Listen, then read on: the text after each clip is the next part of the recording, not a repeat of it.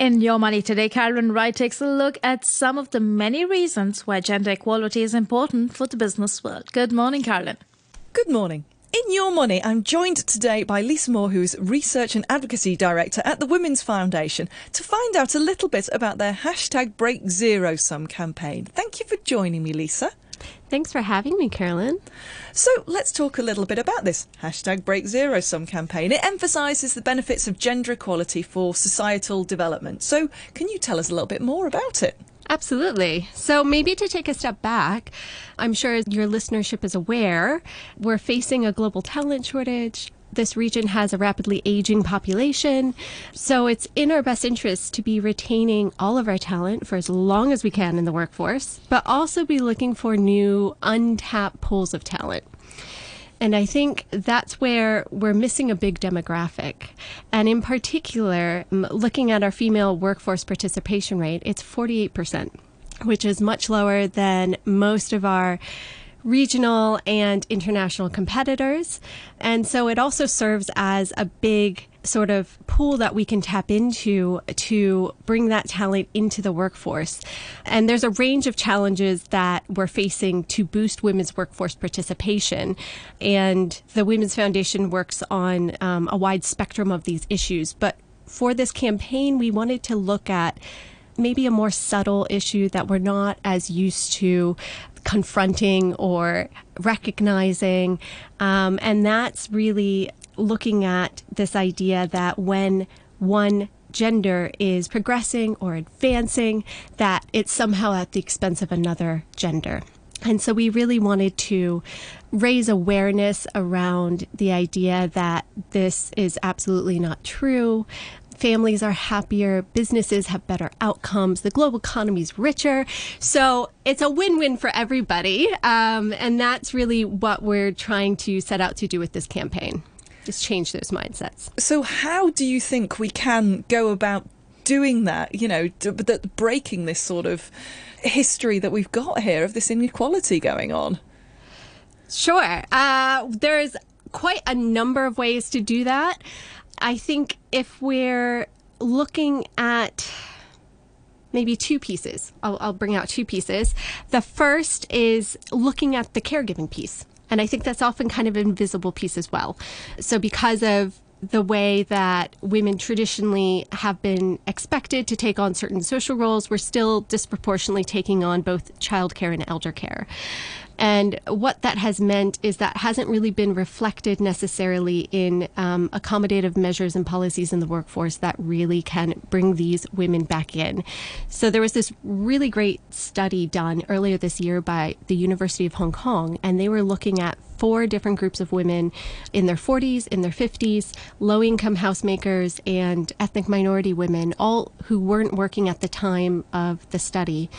And over a third of them were actively looking for work. They wanted to be in part of the formal workforce.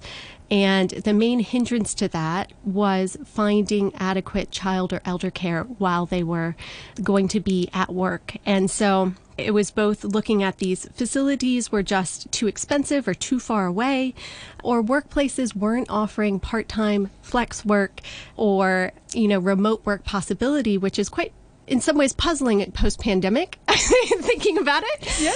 And it's a shame because we're missing out on that talent pool. Yeah, so it sounds like the business world has a lot that it needs to work on to help break these problems. Now, what else have we got going on around sort of misconceptions around gender equality? I think you alluded to some in your first answer there, but yeah, what else is going on? Sure. So I think the crux of it really is that most people think that gender equality is a women's issue and men need to stay out of the way.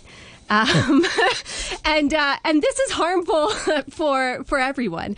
And so we conducted a study with Ipsos and looking particularly at gender perceptions in the workplace, and 52% of women and 38% of men thought sort of adhered to this idea. And I think that is extremely harmful because gender equality, right, is equal opportunities to resources and opportunities, but it's also kind of a set contract, sort of social contract of behaviors and actions that you agree to enact every single day, right? So that everybody can enjoy these opportunities and that can be part of a inclusive workspace.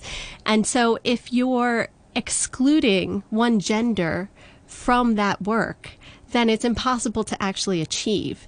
And so I think, there's a lot of work to be done around really cultivating and encouraging, I think, men and boys in particular, because they're still kind of holding the seats of power and influence in our city, of bringing them on board with understanding how gender equality benefits them and how it benefits everyone. And I think the second misconception, if I could just bring this up, because I also think this is interesting, is there's this myth that we're somehow going to age out of gender inequality, right? That our next generation or the generation after that, our Gen Ys and our Gen Alphas, are going to be so much more progressive and sort of want to eliminate this idea of gender inequality, and that's simply not true.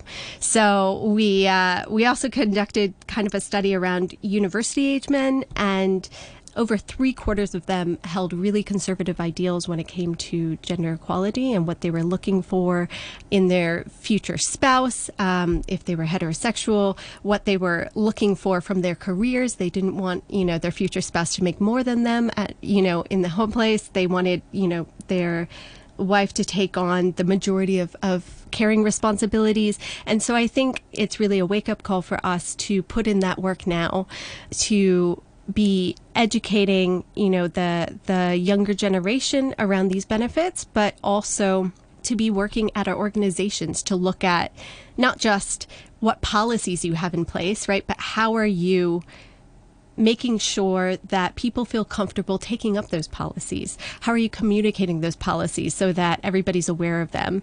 And also, how are you encouraging men to take advantage of these policies, right? To normalize this idea that someone of any gender can really take advantage of this and really benefit from it. Yeah, anybody can be a carer, can't they? It doesn't matter their gender at all.